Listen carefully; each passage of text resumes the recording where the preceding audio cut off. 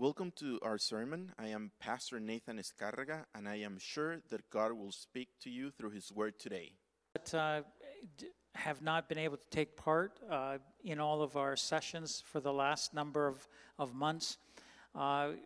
We started out, I think, the end of April, just going through the book of Romans, the letter that Paul wrote by inspiration of the Holy Spirit to the church in Rome and to the believers in Rome. And so we've been going through that, and a very powerful, in-depth look at salvation, what separates us from God, and how we can have relationship with God, how we can have forgiveness, and how we can also have life in and through Jesus. So it's an in-depth study that is given to us in the Word of God, especially the first 10 chapters of Romans. And then we have some practical, after chapter 12, we have a practical element to the finished work of Christ as we put our faith in Jesus Christ, how that affects us and how we should live our lives as followers of Jesus Christ. So very, very detailed. And tonight we're going to be dealing with, as the main theme of this book that I've been focusing in on is changing my future, how we can change our future, and everything from of dealing with sin, our bank account that we have to have a great life, how to have a great life, something about wages and benefits and a pension plan is what we took in study of in part 5. When we come to forks in the road, we have decisions to make, chapters 7 and 8, which is part 6, and how we can overcome in suffering, how we can be a fragrance of life to others when we just feel like we're not good enough. So these are just some of the titles and some of the focuses, or foci, if that's the right word, foci that we've had the last number of months. So tonight it's going to be about dealing with authority. And I started off today from Colossians chapter 1, and I refer to it again as we're giving thanks, especially as we see the days and the times that we live in. We recognize that things can be difficult, or as we look around, we have maybe an uncertainty, or maybe there's a shaking up in our life. But we are living in the last days, and they should be exciting times for us as believers, as we see the return of the Lord drawing nearer and nearer. And I just began reading from Colossians 1 from verse 13. I just want to refer to that. It says that He has delivered us from the power of darkness and conveyed us into the kingdom of the Son of His love, in whom we have redemption through His blood, the forgiveness of sins. Only by His blood that we can be in right standing with God. It's not any good thing that we can do. It is by His blood that we have forgiveness of sins. He is the image of the invisible God, Jesus, the image of the invisible God, the firstborn over all creation. For by Him all things were created that are in heaven and that are on earth, visible and invisible, whether thrones or dominions or principalities or powers. All things were created through Him and for Him. And He is before all things, and in Him all things consist. And He is the head of the body, the church, who is the beginning, the firstborn from the dead, that in all things He may have the preeminence. For it pleased the Father that in Him, in Jesus, all the fullness should dwell, and by Him, Jesus, to reconcile all things to Himself, by Him, Jesus, whether things on earth or things in heaven, having made peace through the blood of His cross. We have peace only with God through the blood of his cross, through his suffering, his sacrifice, his death for us. And you, who once were alienated or separated and enemies in your mind by wicked works, yet now he has reconciled in the body of his flesh through death. So through his body that was broken, his blood shed, and through his death, he reconciled us to the Father to present us holy and blameless and above reproach in his sight.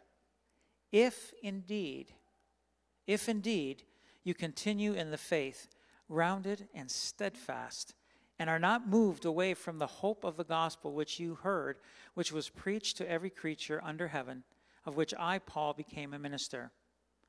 Hallelujah. And it goes on to talk about him going out and preaching, and we are here as a result of that. 2,000 years later, we are here, and we have received reconciliation with God Almighty. Now, this passage refers to the preeminence of Jesus Christ being above all things, and he is sovereign. And in Romans, it talks about authority, the authority that's been given and that is on this earth. And it talks about how we should be when it comes to the authorities, the governing authorities here on this earth. So, some of this we'll look at, and we'll just see what does this mean to us today? Because I'll tell you, as we look at governments today, whether it's our own government, whatever level it may be at, or whether it's the governments that are in other nations, we recognize that that some of these passages, like, Lord, how does that apply to us? Like, how does that work? And so we're going to look at that and just at Scripture, and just delve into that a little bit, because if we at first glance read these passages, we say, I need to do everything that the government tells me to do. So we're going to look at that, and we're going to just recognize a few things here this evening. So from verse 1 in Romans chapter 13, it says, "Let every soul be subject to the governing authorities. For there is no authority except from God, and the authorities that exist are appointed by God."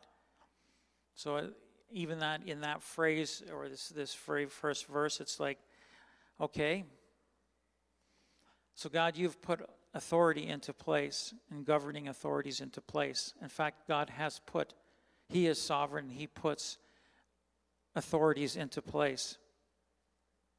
And they're appointed. They're appointed by God. So he puts them into place. God is sovereign. Now, let me just make a statement right up front.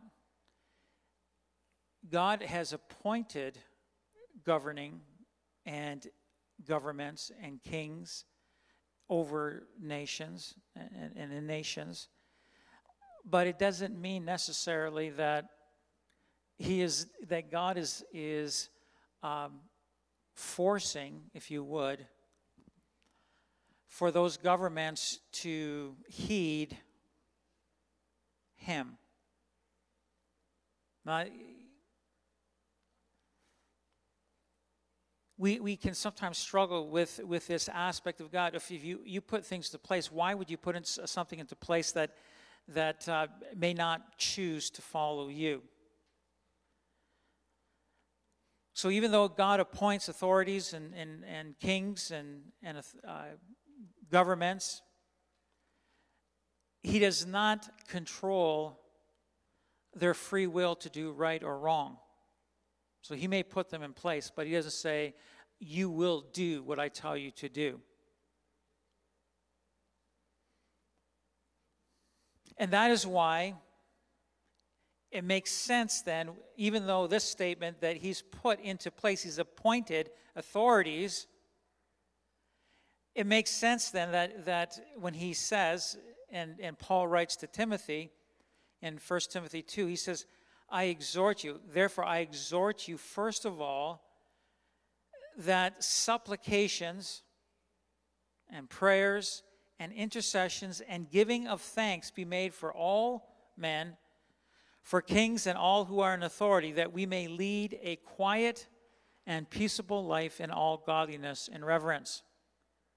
So he's saying even we need to pray. We need to pray. We need to make supplication. We make intercession, and even to give thanks. Today, someone said, hey, I thank God that we live in this country. And we should give thanks in all things. We give thanks. And it says that we may lead a quiet and peaceable life in all godliness and reverence. So that's what the prayer is about, is God, that we could live a peaceable life. How many of you would want that there's not turmoil in your life, and especially in what is going on around us? We don't want to see turmoil. We don't want to see godlessness. But we want to see godliness. We want to see reverence, that there's reverence given to God. And it goes on to say, for this is good and acceptable in the sight of God our Savior, who desires all men to be saved and to come to the knowledge of the truth. For there is one God and one mediator between God and men, the man Christ Jesus, who gave himself a ransom for all to be testified in due time, for which I was appointed a preacher and apostle. I am speaking the truth in Christ and not lying, a teacher of the Gentiles in faith and truth. So the purpose of the prayers and intercessions and supplications for government is that we would have a quiet and peaceable life in all godliness and reverence, that we would be able to exalt the Lord. But also, God's heart and desire is that people would have the opportunity to come to not just a knowledge of truth in Jesus Christ, but that all should be saved. So the heart of God for government and governing is for there to be an allowance of the gospel to be preached. It's amazing that there are numerous countries on the face of this planet that don't allow the preaching of the gospel of Jesus Christ. They don't allow it. And so, do we do what it says here, that we would obey them? Because that's the question, and that's what we'll see as we go on reading through Romans. It would feel like that is what we need to do, is that we need to obey the government in every aspect. And we'll see that that's not the case. When governing authorities choose to do and dictate that which is ungodly, we don't have to follow in their edicts of ungodliness. That which is godly and good, we do. That which is not godly or not good, we don't do. And we'll see that. We'll have examples here. And I want to start off with more of a religious authority.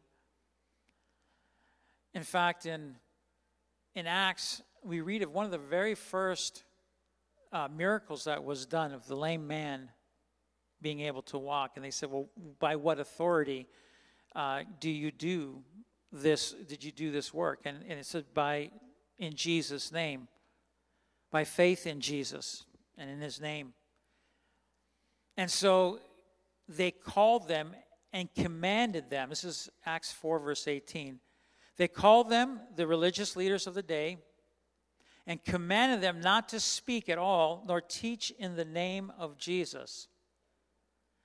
But Peter and John answered and said to them, whatever it is right in the sight of God to listen to you, or whether it is right in the sight of God to listen to you more than to God, you judge. So they're saying, well, who should we listen to? God or shall we listen to you? For we cannot but speak the things which we have seen and heard. So when they had further threatened them, they let them go, finding no way of punishing them because of the people, since all the people glorified God for what had been done. For the man was over 40 years old on whom this miracle of healing had been performed. So he was lame from birth, and even as Peter and John interacted with this man that had been there his entire life, he'd come, it would be perhaps dropped off there on the porch, and he would be begging for alms, for something. Give me something to eat or something so I can continue on. And so here this man had been healed. As Peter said to him, hey, do you have some money for me? Do you have something for me? And Peter says, silver and gold I don't have, but what I have I give to you. In the name of Jesus of Nazareth, rise up and walk. And he says he took him by the hand. He lifted him up, or even as he took him, strength came to his ankles that were weak, and the man began to walk and to leap and to praise God. And here, the religious authority of the time said, you are not allowed to do anything in the name of Jesus. No teaching or preaching or anything in the name of Jesus. Now, we can see as we continue to read through, we realize in chapter 5, it goes on to say, Acts chapter 5, it talks about the fact that there were so many things that were happening, miracles that were being done in Jesus' name. So they didn't listen to the authority. They continued on. And again, they were, the last time that they came in front, they were sort of beaten, but this time they were imprisoned.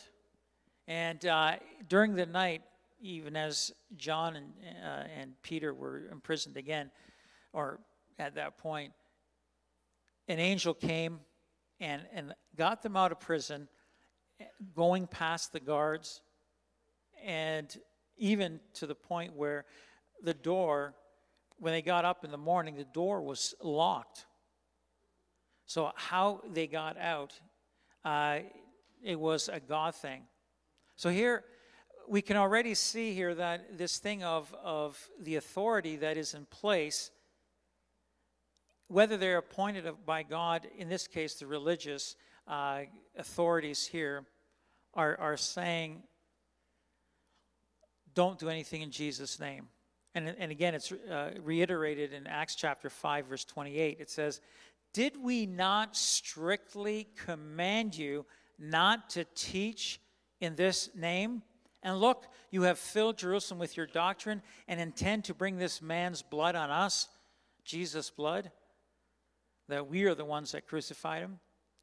But Peter and the other apostles answered, said, we ought to obey God rather than men. The God of our fathers raised up Jesus, whom you murdered by hanging on a tree. Him God has exalted to his right hand to be Prince and Savior, and to give repentance to Israel and forgiveness of sins.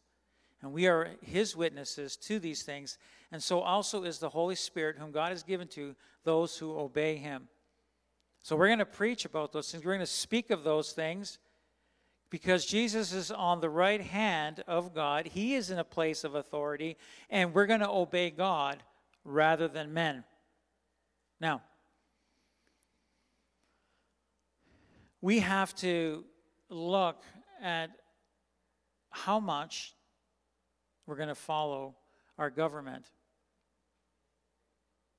And especially the last few years, there's been some things that were decreed and would have been decreed under the guise, if you would, of your health and your safety, and the health and safety of those around you.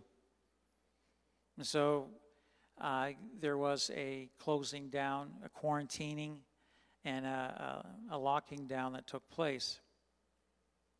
I'm not saying that people can't get sick. People get sick. But what I am saying is this. At what point do we say, do we listen and obey? at what point?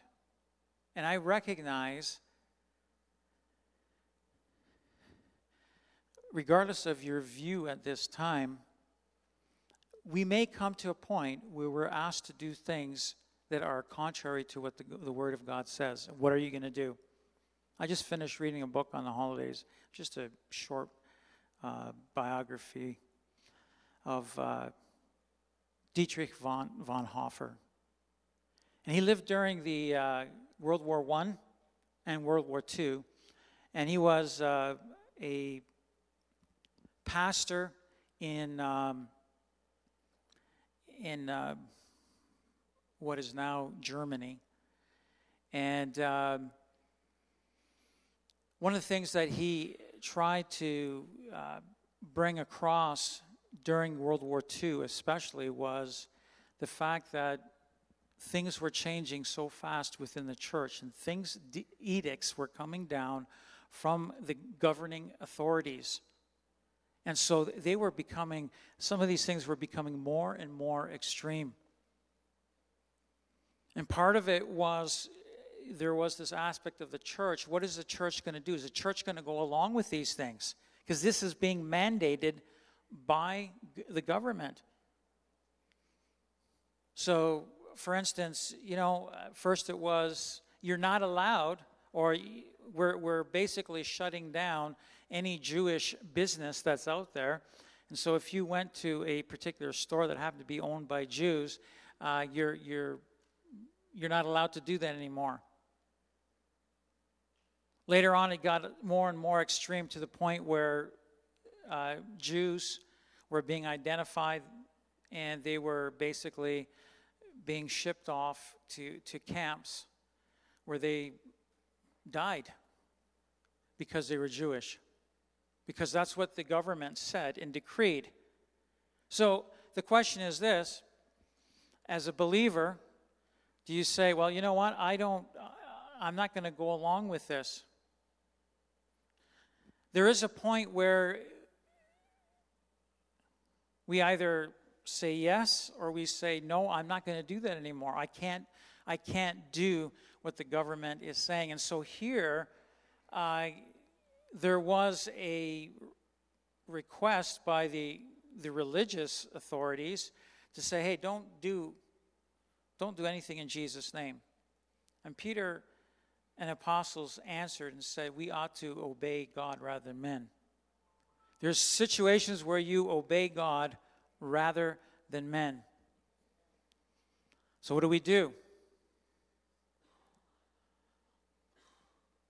So, the point of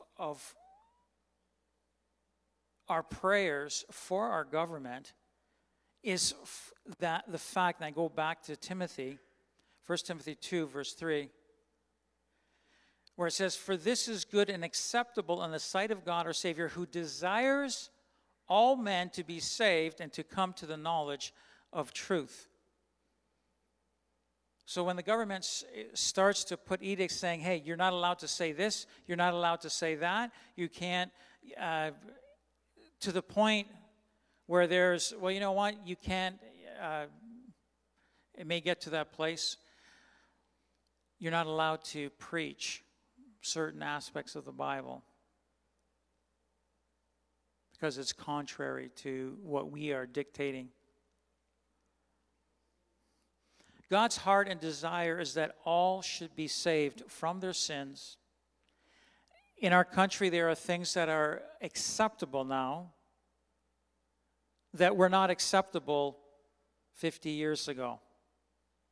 They're acceptable now because the government says, well, it's acceptable to do certain things. And so that's how people live. They live according to decisions made by government. And there is a point where we have to say, you know what, I'm not going to believe, or I'm not going to follow what the government is saying because it is contrary to the Word of God. And so if you need to know, what am I supposed to do? It is according to your take of the Word of God and your conscience sake. This is what I will do as a believer of God.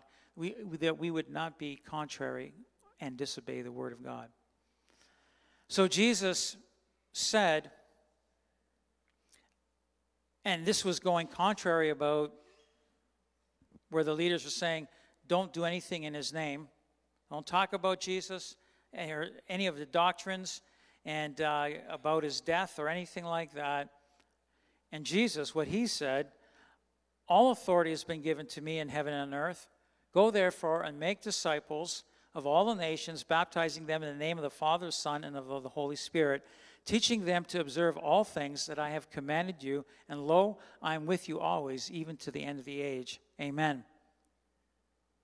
So the heart of God is that we go out to make disciples, followers of Jesus Christ. They would follow Jesus. One of the things that I know the Lord has put this on my heart for not just myself, but as a church, that you would do whatever you can with the time that you have left, that we have left, to connect with people that don't know the Lord and to share with them salvation that comes through faith in Jesus Christ. We need to recognize there's basically two stories that we need to share. Number one is the fact that we're separated from God. We're not good enough to be with God, that we have all sinned and we all fall short of the glory of God. That's the first thing we need to say, is there's a big problem that is keeping us apart from God. And all of us have sinned. And so we all need to believe in Jesus. And so there's a repentance, there's a turning in direction. We cannot continue on. Let me just say this. You can ask, if I hit you in the face, and then I said, oh, I'm so sorry. Can you forgive me? Yeah, I forgive you. And the very next moment, I just hit you again, a little bit harder. And I kept hitting you. I kept doing the same thing over and over. At some point, you'd say, hey, this isn't right. This isn't good. Now, Don talked about forgiveness last week. And he talked about the thing that, how many times do we ask for forgiveness? 70 times 7, 490 times, really, that we should forgive, because the Lord has forgiven us all our sins, every single one. But when it comes to continuing on in sin, the practice of sin, we will not inherit the kingdom of God. We cannot continue to sin. Now, we can stop sinning, but we need to believe in Jesus Christ to take care of our sin. That's the second story that we need to really share. The one is the thing about sin and the separation from God. But the second thing is the fact that we have life by our faith in Jesus Christ and what he did for us on the cross. There is no other way. So even as we confess, Lord, I'm a sinner, but you died for me? Lord, I can't fathom that you would die, the King of Kings, the creator of this universe, that you would die for me so I can have life. My sins forgiven because of your blood shed for me. Even as I confess my sins, the blood of Jesus begins to wash me clean. And even as I would believe on him, if we continue on in that faith, we believe on Jesus Christ and we ask him to come into our life, we are born of God. We are born again. And so there is new life that comes in, and that's the heart of God. And so when there's a dictator or a governance that is saying, no, don't do that, you cannot say that, it is at that point where you say, you know what, I'm going to continue to be a witness in these last days. It's amazing that in the lands where that is the case, the lands of persecution, that is where there are so many people getting saved because they're living in such darkness, and they grab a hold of that which is of light and which is of life, and they have life in the worst of times, and life that is eternal, and life that is for now. It's like, thank you, Lord. And so the Lord desires, and he says, all authority has been given to me, and I want you to go out, and I want you to make disciples, baptizing them in the name of the Father, Son, and the Holy Spirit, teaching them to observe all things that I have commanded you, and I will be with you right until the end of the age. This is a reality as you go to make disciples. That's one of the reasons I'm saying, hey, that we should connect with as many people as possible that don't know Jesus, to let them know about Jesus in who we are, in our life, in how we live our life, but also in the opportunities that open up for us to speak about Jesus. We need to speak about Jesus, about sin and the solution to sin, Jesus Christ, and his death on the cross and his resurrection. And we believe on that the unbeliever would believe on that and have salvation. Now, this thing, as we go, let's continue on. So, in Romans chapter 13, from verse 2. So the first verse says, let every soul be subject to the governing authorities, for there is no authority except from God, and the authorities that exist are appointed by God. Now, this next verse would seem to be a contradiction. But I'm going to read through the whole thing, and if you take it just one verse or portion, you could get thrown off. So you have to read it in its entirety.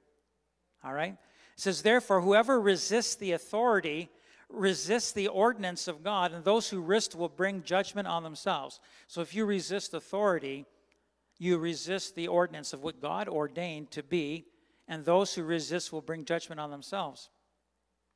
For rule, now listen, so here's some of the qualifiers now. For rulers are not a terror to good works, but to evil. So the inference here is the ruler being a good ruler. The rulers are not a terror to good works. So if you're doing the right thing and you have a good ruler, you will not have any problems with them. The only time that people have problem with a good government is when they do evil. So in a good government, there will be consequences for doing evil, as there should be. Do you want to be unafraid of the authority? Do what is good, and you will have praise from the same. You don't have to worry about the authority. A good authority that is doing the things of God or would have, hey, this is what you should do or shouldn't do. You don't have to be afraid, and you will have praise from the same authority as you do what is right. For he, the authority, is God's minister to you for good, not for evil. So, and I recognize there are pastors, I've had conversations, that say, no, you got to do everything the government tells you to do, because that's what the Word of God says. That's what Romans 13 says. No, you don't have to. Listen, if the government said, we want that if there's anybody that you know that is Jewish, that you turn them in or kill them yourself. You say, what? Because we know that the authority of God, I'm going to obey God rather than men, and the authority of God says that we should not commit murder. We should not just kill. It says, for he, a godly or a good governance, is God's minister to you for good. But if you do evil, be afraid, for he does not bear the sword in vain. For he is God's minister, an avenger to execute wrath on him who practices evil. Not good. Let me ask you a question. Should we go to church or not?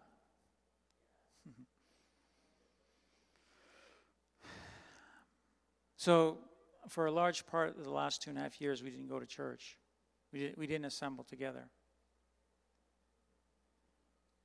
And I recognize we say, okay, well, you know what? We're gonna do what the government is asking us to do because there's this idea that it's for our safety and the safety of others.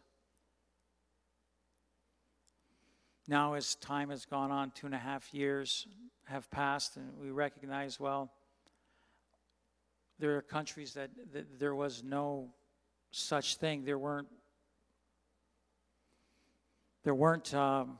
these edicts coming down. There weren't lockdowns. There weren't masks. There weren't vaccines. There weren't any of these things.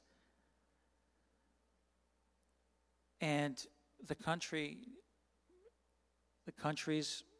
continued on at the same rate of death or even less than what we have now here in our country.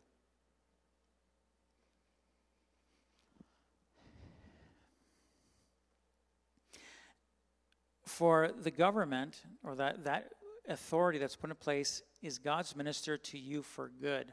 Now, I guess the question is, can God use a negative or a government that is extreme? And I've come to recognize that as you look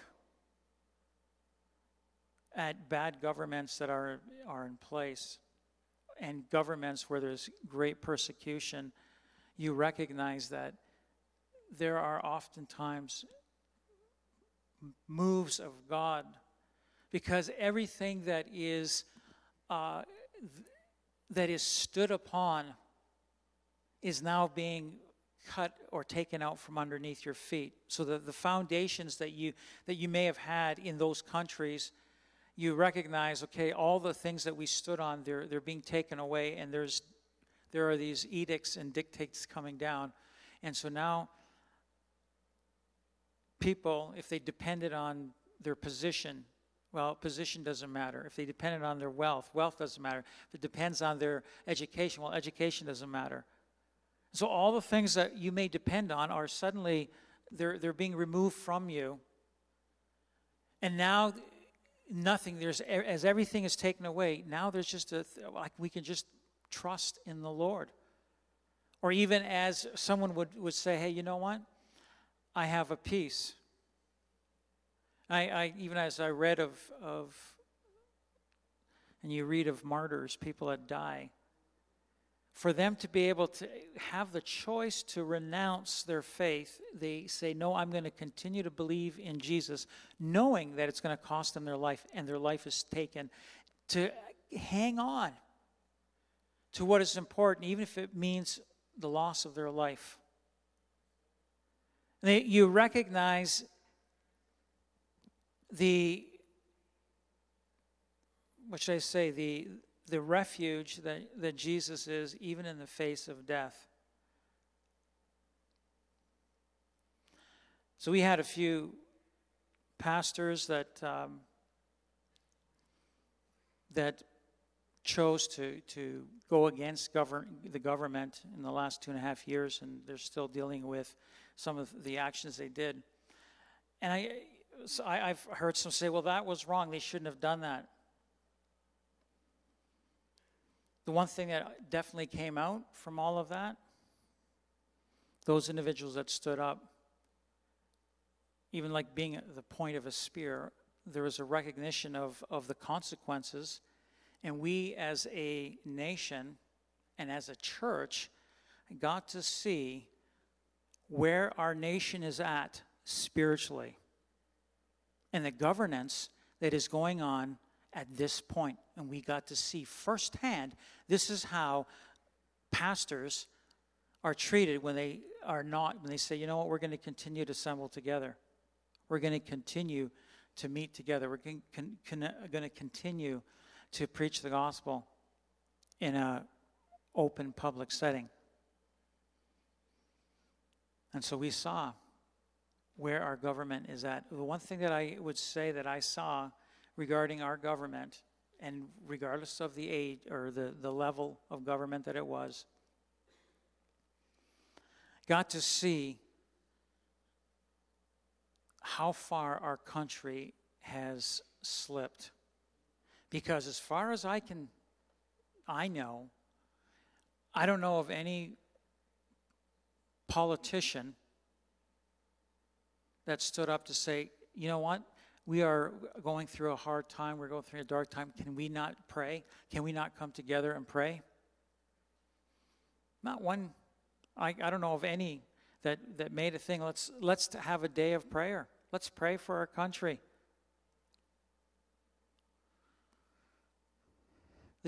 Instead, we had pastors that were incarcerated, that were fined tens of thousands, even hundreds of thousands of dollars, and restricted, thrown in jail in Canada. When a king or governing body is not good, Proverbs 29 has a number of passages that talk about this. It says, Proverbs 29:2 says, when the righteous are in authority, the people rejoice. But when a wicked man rules, the people groan. How true. When there's a righteous man in authority, the people rejoice. When good is being done, people rejoice. But when a wicked man rules, the people groan. How true that is. Proverbs 29:4 says, the king establishes the land by justice, but he who receives bribes overthrows it. So there should be a ruling by justice, not by a receiving of bribes. Hey, for $1 million, will you do this? You're in a position of authority and power. We want to bribe you. Proverbs 29, verse 8, scoffers set a city aflame, but wise men turn away wrath. When there's a scoffing of the things of God, they set a city aflame, starts to burn up. We see with it, there's a decay that comes. Because people are scoffing at the things of God, and they're mocking God and those that would follow God. And the city burns up. And there's a decay that comes. But it says, wise men turn away wrath. Praise God that a wise man can turn away wrath. Verse 12 says, if a ruler pays attention to lies, all his servants become wicked. So when there's a giving of lies, it's amazing that those that are under that authority become wicked. The servants become wicked. The king who judges the poor with truth, his throne will be established forever. Not things of lies and injustice.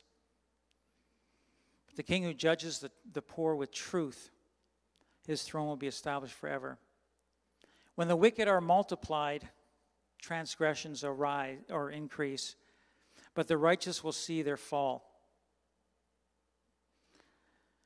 Many seek the ruler's favor, verse 26. Many seek the ruler's favor, but justice for man comes from the Lord. That surprises me. We never heard anything of the Lord. In the worst of the times, we didn't hear anything of the Lord by those that were in authority. An unjust man, verse 27, is an abomination to the righteous, and he who is upright in the way is an abomination to the wicked. So an unjust man is an abomination to the righteous, and he who is upright in the way is an abomination to the wicked. There's a coming out and standing up against that which is of wickedness. Okay, so just a few examples here in the Old and New Testament of people that did not obey the orders of the king. So in Exodus chapter 1, we have, there's a decree that goes out. Now there is a pharaoh or king that no longer knew Joseph. So if you know anything about history of Israel, that there were times of famine, and there was a moving of the early offspring of Abraham, or of Jacob, to Egypt. And Joseph was second in command over all of Egypt as a Jew, as a Hebrew. And so there was a king or pharaoh that rose up and didn't know or remember Joseph and what he had done to save Egypt and even surrounding nations during times of good and times of famine, especially times of famine. And so the people of descent from Jacob and his children and their children and so on, after a number of hundreds of years, they got to the point where there were so many of them that the king decided, you know what? We have to make their lives bitter with hard bondage in building and making mortar and brick and all manner of service in the field. And then even with that, they continued to thrive. And it was like the population was already much larger than the Egyptians. And so the king spoke to the Hebrew midwives, and this is Exodus 1, verse 15, and he says, and there was two of them, Shiphrah and Puah, and he said, when you do the duties of midwife for the Hebrew women and see them in birth on their birth stools, if it is a son, then you shall kill him, but if it is a daughter, then she shall live. And the midwives feared God and did not do as the king of Egypt commanded them, but saved the male children alive. So the king of Egypt called for the midwives and said to them, why have you done this thing and saved the male children alive? Why did you kill them? I've decreed that they should be killed. And the midwives said to Pharaoh, because the Hebrew women are not like the Egyptian women, for they are lively and give birth before the midwives can come to them. It says, therefore God dwelt well with the midwives, and the people multiplied and grew very mighty. So here's a direct disobedience to a decree by the king to kill the male children. They said, we're not going to do it. Or basically, they disobeyed. They didn't follow orders. So this would seem contrary to Romans chapter 1 or 13. But as we see in Romans chapter 13, it is for good. This isn't for good. This is maybe for the paranoia of this king, thinking that they would be overrun by this nation that they were enslaving. So there's times where you don't follow the king's orders.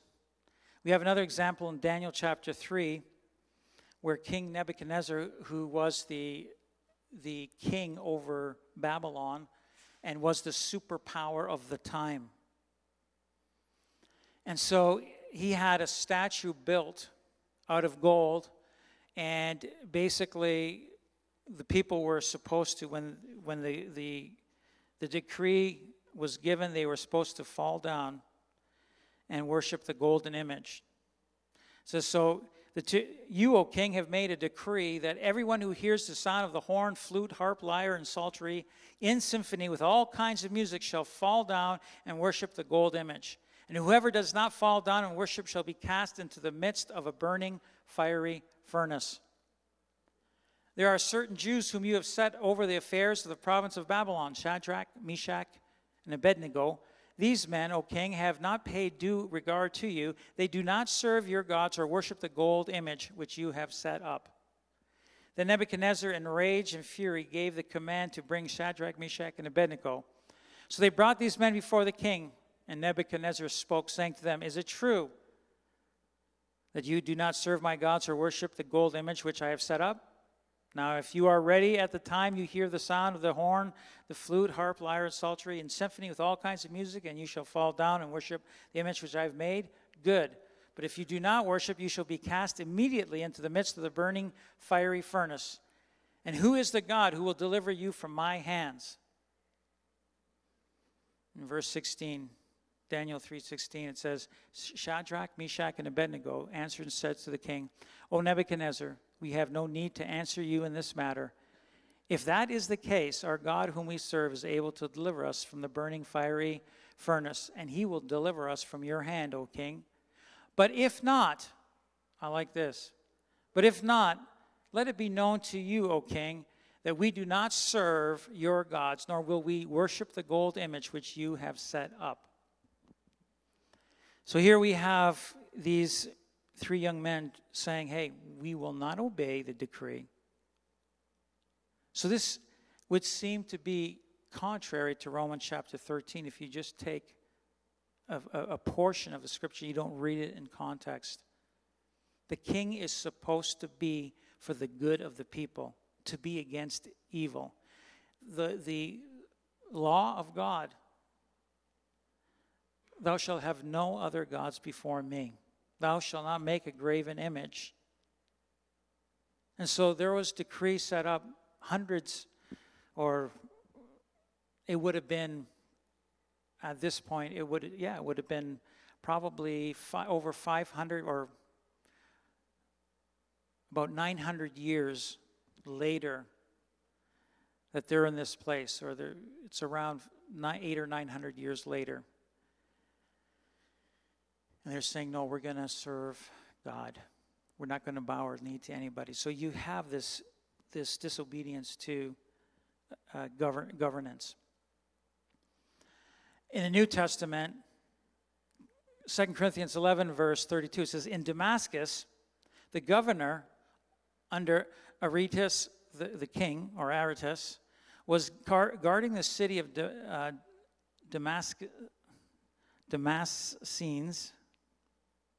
or Damascenes, with a garrison desiring to arrest me. But I was let down in a basket through a window in the wall and escaped from his hands. So there was this governor in Damascus who was desiring to arrest Paul, and here Paul had somebody that was not complying with the government, and they were complicit in the escape of Paul. We say, well, who was that? In Acts chapter 9, it talks about this incident. It says in verse 23, now after many days were passed, the Jews plotted to kill him. But their plot became known to Saul, and they watched the gates day and night to kill him. Then the disciples took him by night and let him down through the wall in a large basket. So Paul is recounting this, and he's saying there were followers of Jesus Christ, believers, that said there's no way that we're going to let you be arrested and we're going to help you to escape, contrary to the decree of the government. And so he escaped. So we see these brothers and sisters that helped Paul to escape when he was going to be arrested in Damascus. Why would God allow a wicked government or king to come into power? Usually, the king or even the priests or the people are at a place where they're saying, we don't want the things of God. And one of the things that God will allow is for a king or government to come into existence to shake the people to a point of saying, God, they start to cry out to God. And we see that that was the case oftentimes in the Old Testament, where the king, it says, as there's an epitaph of his life, it says, the king did that which was evil in the sight of the Lord. And I'll tell you, whenever the king did which was evil in the sight of the Lord, the entire nation suffered. They would cry out to God. And as they cried out to God, God would be merciful, and there would be a change that would take place. Sometimes it took one or two kings in a row, or three kings, especially for the northern kingdom of Israel, because the people were at a place of saying, we don't want the things of God. We want to do things that are contrary. We want to do what we want to do. And so the Lord, there would be one king after another, and it would be grievous until the people repented and they turned back to God.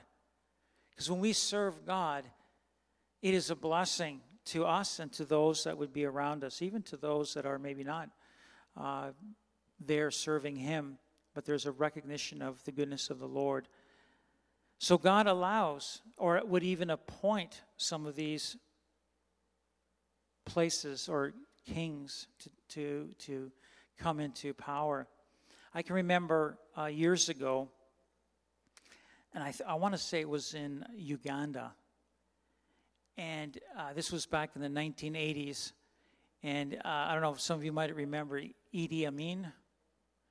Like we're talking a dictator extreme. And one of the things that came out of that, like we're talking followers of Christ, Christians, being rounded up and killed or shot or cut up or whatever in their house and or pulled out into the village square or whatever. But the one thing I can remember, we had gone across the border and we had met up with a pastor that was from Uganda. And he had said that out of this persecution and suffering, there was such a turn to God that revival swept the land. And I can remember him saying, because he was at a church across the border, we had gone to a conference. He says, we don't have a lot of money, but man, can we pray. We can pray and God moves. And there was a revival that was taking place in the late 90s, early 90s, mid 90s, late 90s. And even, I guess, would continue on to this day. I don't know. But they began to cry out to the Lord. This is what we need to do. Listen, if you are in a place where there is hardship and stuff going on in your life, I'm not saying that's because of sin necessarily, but it is there that God is wanting for us to turn to Him, that we would turn to Him so that there is a taking care of us. We don't have to be afraid. At this point, I know that our country is going to reap what it has sown, and we are reaping what has been sown over the last number of decades, the last century, apart from God. And God is warning with the shaking that's going on in these last days that He's returning, and that we would be ready for Him. And I just want to read very quickly the last few verses of chapter 13, because it talks about the motivation of what we do in times like this, whatever government we may have, and how we should conduct ourselves. I'll just quickly finish off with this. So from verse 8, Romans 13, verse 8, it says, "Owe no one anything except to love one another. For he who loves another has fulfilled the law." So in the midst of the worst of times, that we, especially as brothers and sisters, would love one another. "For the commandments, you shall not commit adultery, you shall not murder, you shall not steal, you shall not bear false witness, you shall not covet, and if there is any other commandment, are all summed up in this saying, namely, you shall love your neighbor as yourself. Love does no harm to neighbor, therefore love is the fulfillment of the law, as we would love others." We would love others. It is a fulfillment of the law to love others in the worst of times or the most difficult of times, regardless of what government we would be under, to love others. I can remember, even as I was reading this book of Dietrich Bonhoeffer, I think it was a Von, but maybe it's Bonhoeffer. Okay. The things that people did for each other. I read my dad's story of his family and whatever over the break, and the care that they would give others in the worst of times, to love others. And there was when things got difficult for my grandparents and their family and my father and his siblings and others, there was a returning of what they had sown of love and of what is good. And there was a reaping of that. To love one another. "You shall love your neighbor as yourself. Love does no harm to neighbor. Therefore, love is the fulfillment of the law." And then as it closes off, "And do this, knowing the time, that now it is high time to awake out of sleep. For now our salvation is nearer than when we first believed. The night is far spent, the day is at hand." What day? The day of the Lord is at hand.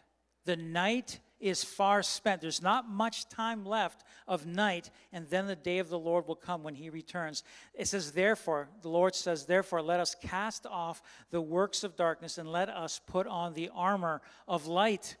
Let us walk properly as in the day, not in revelry and drunkenness, not in lewdness and lust, not in strife and envy, but put on the Lord Jesus Christ and make no provision for the flesh to fulfill its lusts. That the flesh would be put down and that we would put on Jesus Christ to be more and more like Jesus Christ by faith. I like what Paul writes in the last few verses of the letter to the Galatians. Galatians 6:14. He says, "But God forbid that I should boast except in the cross of our Lord Jesus Christ, by whom the world has been crucified to me." So the world can't touch me.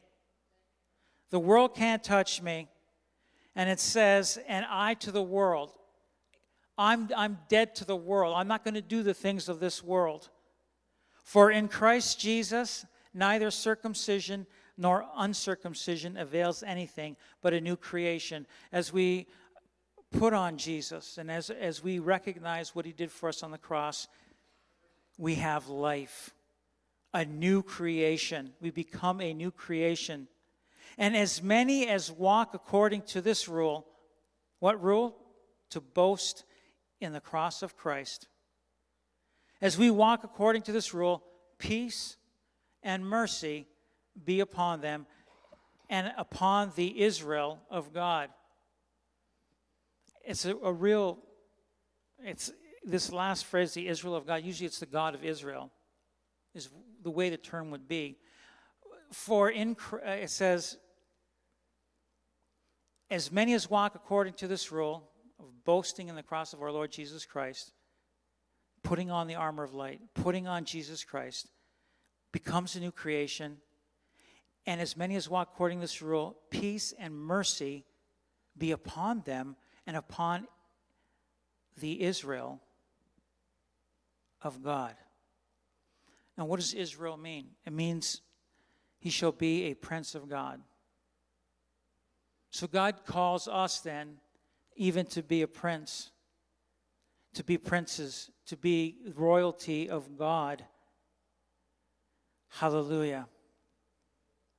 And also you could see this as the King of Kings and Lord of Lords. Peace, mercy, but coming upon us as royalty of God. From now on, let no one trouble me, for I bear in my body the marks of the Lord Jesus.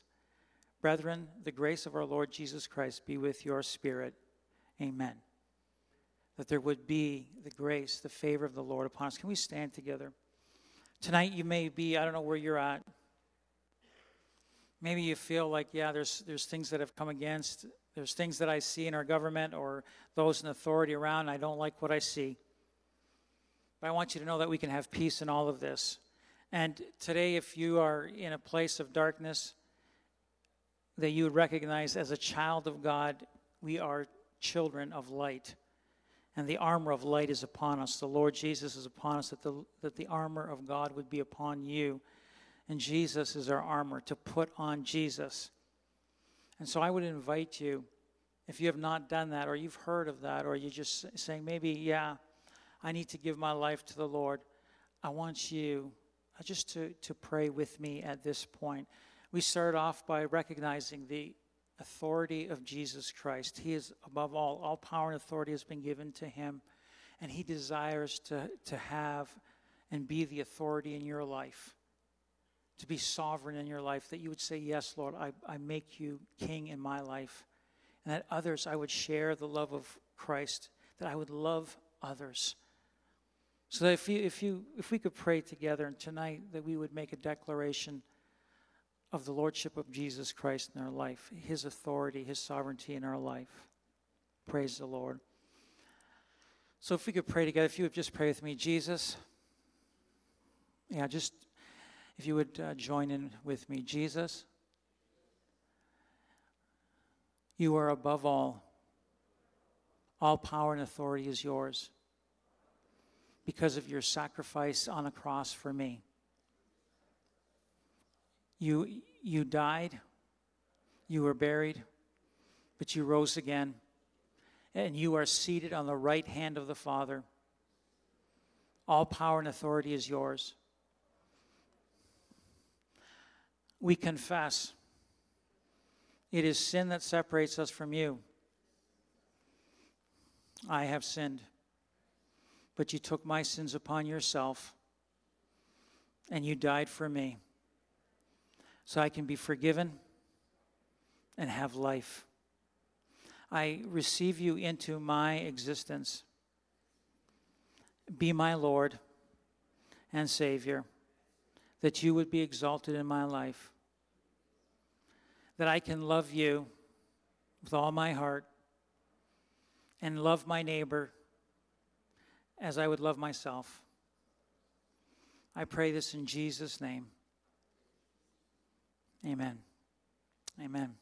If you prayed that prayer believing that you would turn the direction that you were headed in and turn to the Lord Jesus and just hang on to him, he's got a future and an eternity that is an amazing thing and is a wonderful thing. He loves you so much.